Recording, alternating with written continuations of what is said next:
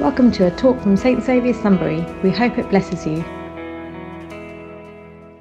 Good morning, everyone. Well, first things first, someone get Beth Dobbs on the preaching rota. She's amazing. My husband said to my daughter this morning, I don't think you've ever sat down and listened to Mummy for 20 minutes straight. And her response was, yeah, I have, when she's on the phone. So I hope this sermon this morning is going to be as insightful as listening into some of my phone calls. I'm going to play a very short game with you first thing this morning. So I should probably introduce myself first. So my name is Jess, as Tom said. I've been part of this church family for just over 13 years. And I love it. And so we're going to play this little game. So I want you to put your hands up, keep them up, if you've ever preached a sermon. Excellent, excellent. Keep them up. If you've ever led a life group or a Bible study. All right, a few more. If you've ever given a presentation at school, college, or work that required public speaking. Somebody take a photo for the leading rota. Okay, you can put your hands down. So everyone that just had their hand up, you and me are on the same team because you will understand a little bit about what it's like to have nerves when you stand up in front of people to speak publicly. This is the first time I've ever done a grown-up preach.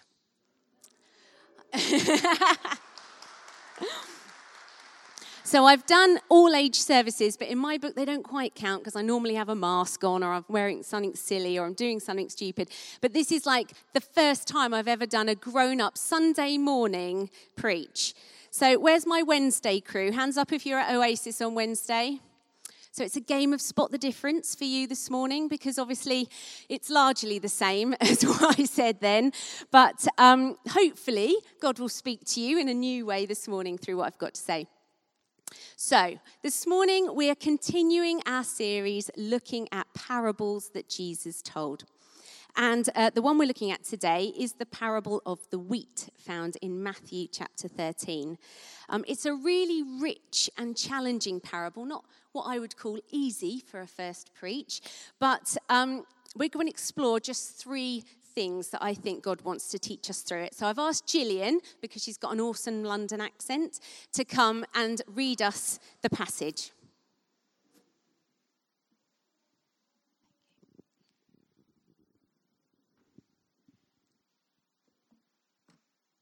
So this is from Matthew 13, beginning at verse 24.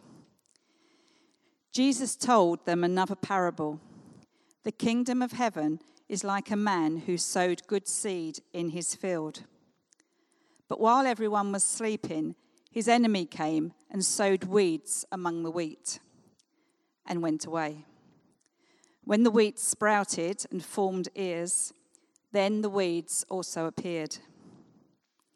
The owner's servants came to him and said, "Sir, didn't you sow good seed in your field?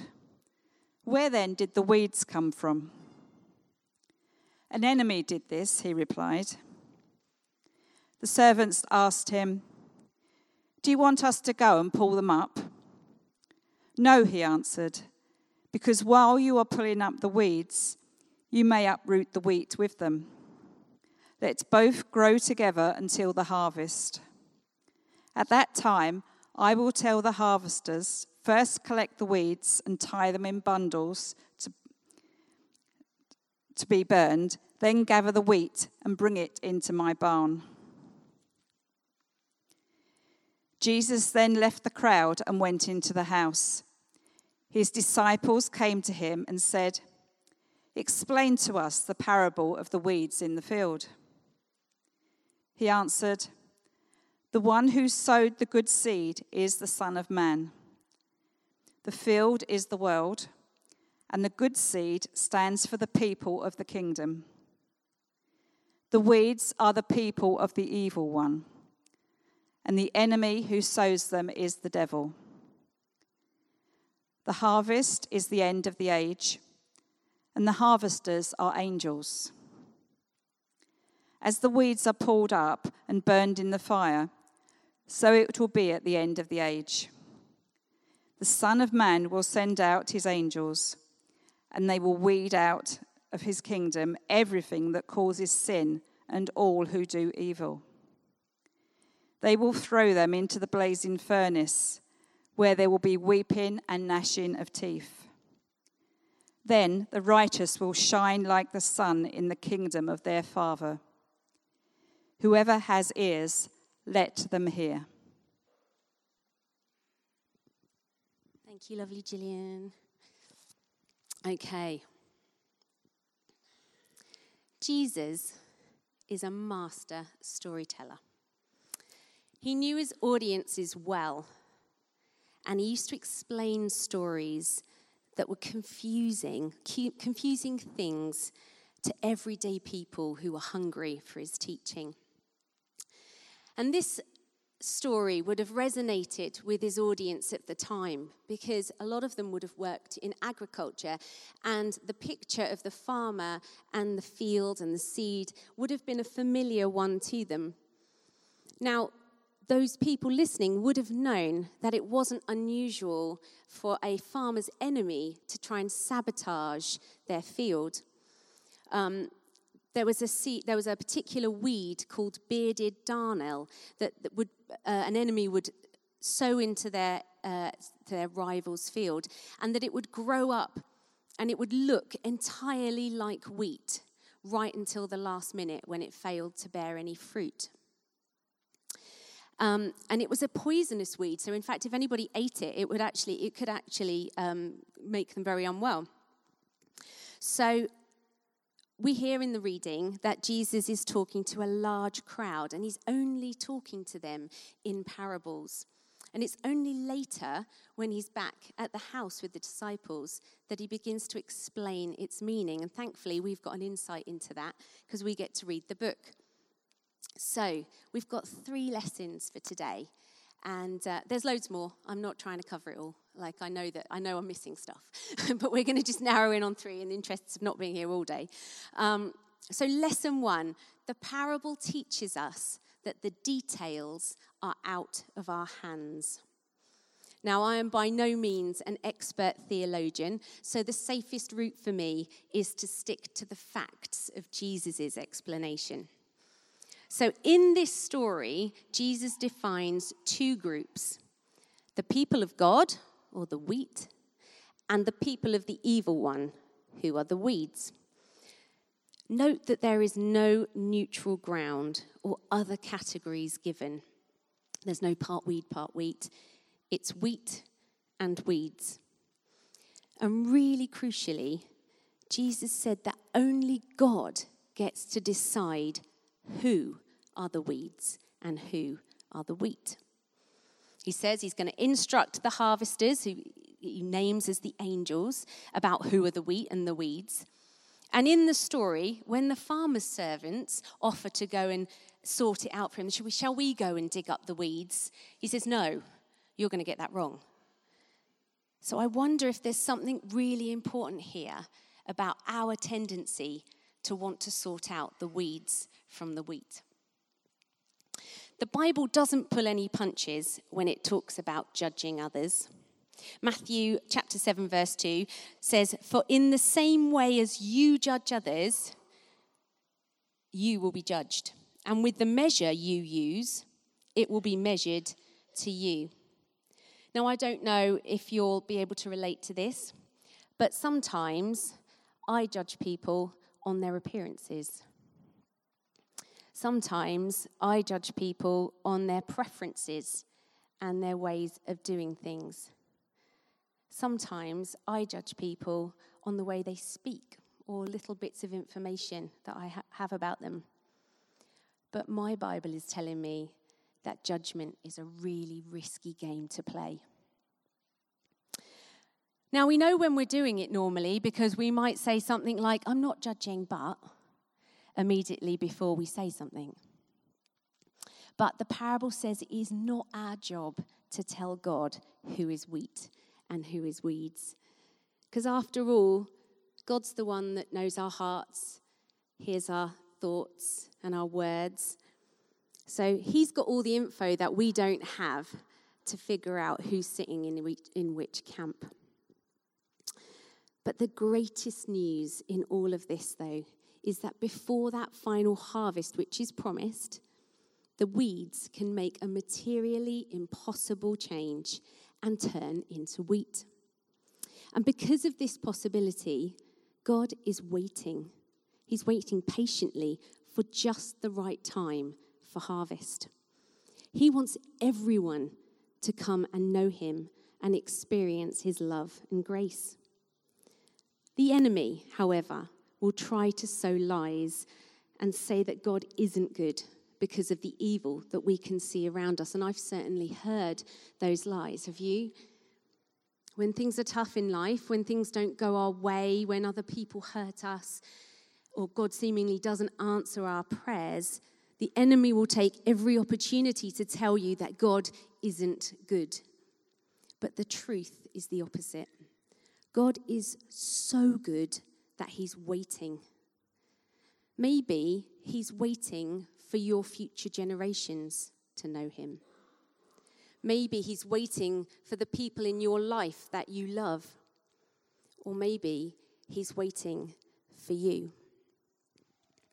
What we do know is that he promises that the day of harvest will come.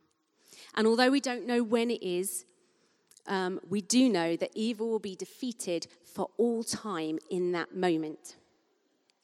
The details, the details of when and who, however, are out of our hands. So moving on to lesson 2, I've titled this, "The Parable Teaches Us to Watch Out for Weeds." So the trick of the weeds in this story, if you remember, is that they look a lot like wheat right up until the last minute. And perhaps this is a warning to us as the people of God to be discerning in our faith, especially when we listen to teaching and let things impact us. 1 John 4 verse 1 tells us to test the spirits to see whether they are from God, because there are false prophets or weeds in the world. Now, this can feel a bit daunting, especially if you're just starting out in your Christian walk.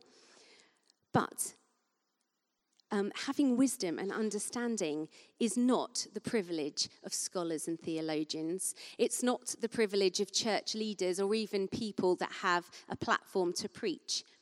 We are all working from the same book. The access that I have had to do this talk, you all have in your hands, in your homes, in the Bible. We're all talking to the same God. The time I've spent in prayer thinking about this sermon is no different to the time you spend in prayer with God, talking to him about the things that are important to you. We all have the same access. And James chapter 1 verse 5 says that God will give wisdom to anyone that asks. So if you're trying to figure out the wheat from the weeds in life, then ask God to help you. And as an aside, if you've come this morning and you don't own a Bible, speak to someone on the hosting team or someone on the door, because we can give you one. Don't go home without a Bible if you want to have that same access. The weeds of this world will metaphorically choke and kill us, given half the chance. The challenge for us in this moment, in this culture, in this political, financial, and economic climate, is to stand firm in the face of those things that seek to bring us down. But remember, we don't do this alone. God says he will go with us, he is for us, he will equip us with all that we need for any battles that we're fighting in our lives. But we do, however, need to be resilient in the face of those things and stand tall amongst the weeds. So, to move on to our third and final lesson from today's parable, it's a slightly longer one, but it's something that I felt this week after after Wednesday was something that God just pressed in a little bit more about something specific he wanted me to say. So the third teaching is the parable teaches us what it means to be wheat. So what does it mean to be the people of God as identified in this parable? In Matthew chapter 22, Jesus lays out some really clear instructions for his followers. In fact, he simplifies it so much that he only gives us two things to do. We need to love God and love each other. And Jesus clarifies this further in John chapter 13 when he says, the world will know, this is the whole world, will know that you are my disciples by the way that you love one another. So being for Jesus is being for each other. You can't separate those two things. I love God, but I don't love people. It doesn't work. When we don't act in love, it threatens the very fruit that we produce. And that is the most visible part. It's the very essence of what makes us wheat. So when we know Jesus, we invite the Holy Spirit to live within us, which is what Beth was talking about earlier on. And what do we know are the fruit of the Spirit? What does it produce in us? Galatians chapter 5 says that the fruit of the Spirit is love, joy, peace, patience, kindness, goodness, faithfulness, and my particular favourite, self-control. When we face challenges with people, and that includes fellow wheat, the question in our minds should be, what does it mean for me to show love in this situation? How can I better show love to this person? What would our churches, our families, and our friendships be like if what we concerned ourselves most with was how we could better show the fruit of the Spirit to one another? We should be asking ourselves, when that harvest comes, how much fruit will I have produced in my life? But it is so important that we walk with humility. And remember that we were all weeds before we had Jesus in our lives. We can't be self-righteous about our status as wheat or the people of God, because we certainly did nothing to earn it. We simply received God's grace.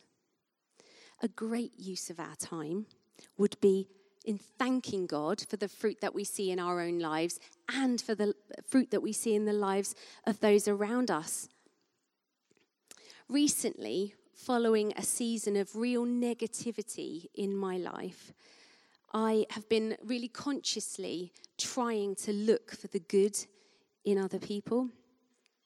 And you know what I found? That when I do, I'm the one that's blessed. It's amazing how God works like that, and he's awesome for that. Now, I mentioned it earlier, it is no secret to the people who know me well that I love this church. So I want to take a moment here to tell you, in case you already weren't aware, of how amazing it is. Now, I wasn't here last Sunday morning, but I understand that the wardens and the PCC and the staff and the ministry leads came up and introduced themselves, so everyone should be pretty clear on who is who.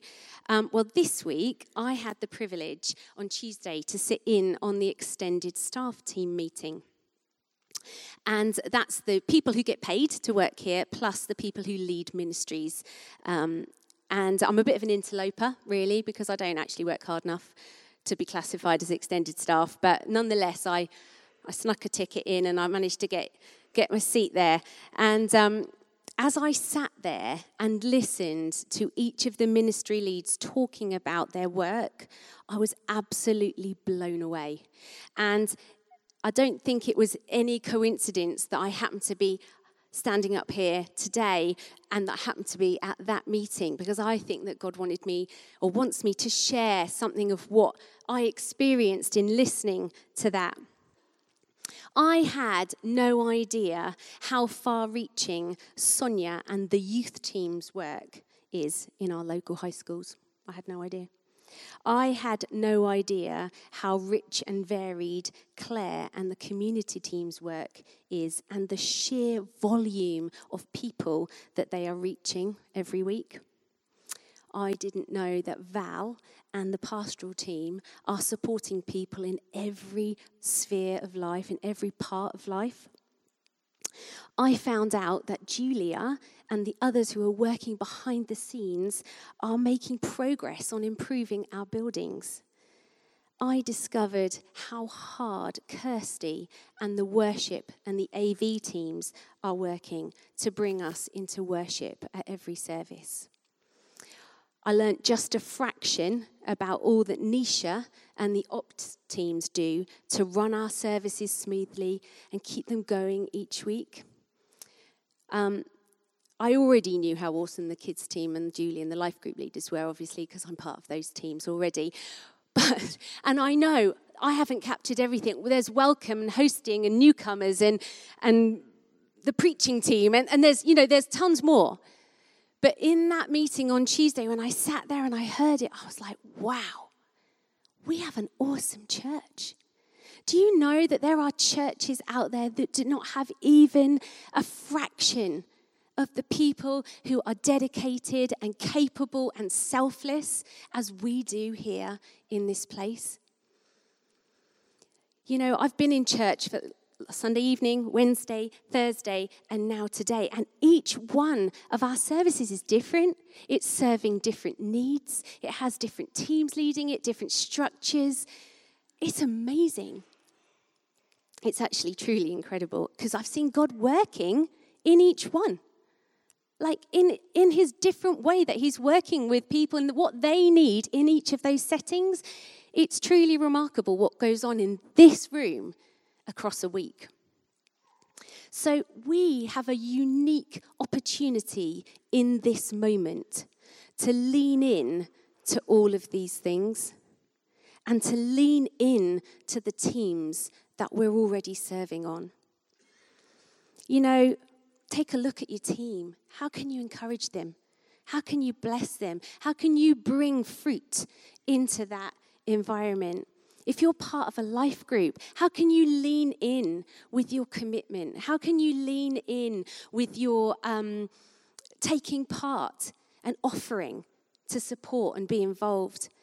And you know, if you're not actually involved in anything, if you're on the edge, lean in, because there are so many opportunities here for you to get involved. Every single one of our teams needs more people.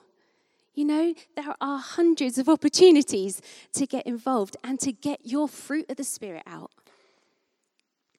God wants to build this church in the interregnum. He is not putting us to sleep. He wants to stir us up. You know what? Even if you just move some chairs or carry the tray of mugs to the dishwasher, you'll be making a difference. You know, we thought about this in our life group. So I'm part of a life group that meets in this room on a Tuesday.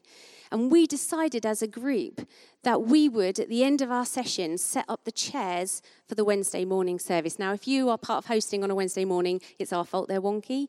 But the intention is there. You know, this isn't about gender. The staff team are women. The life group's women. We're just doing it to serve the staff team so they don't have to break their day to come and put chairs out. You know, I know that the Oasis crew, they support each other amazingly in all sorts of ways, from giving each other lifts to remembering birthdays and just to be together and spend time together so people aren't lonely and on their own. You know, there is so much that's good that's going on already, so let's lean into that and build this church together. So, as you know, when we are active in demonstrating God's fruit in our lives, by showing love and building his church as it says back in that verse, which I now can't remember the reference for, but God says, people will notice, the world will know that you're my disciples by the way that you love one another.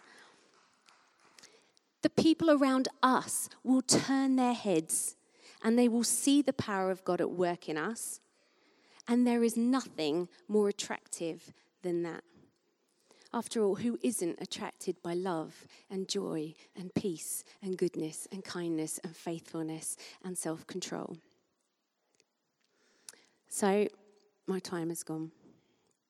So let's finish by holding tight to the promise of the harvest, resisting the attack of the enemy and standing tall.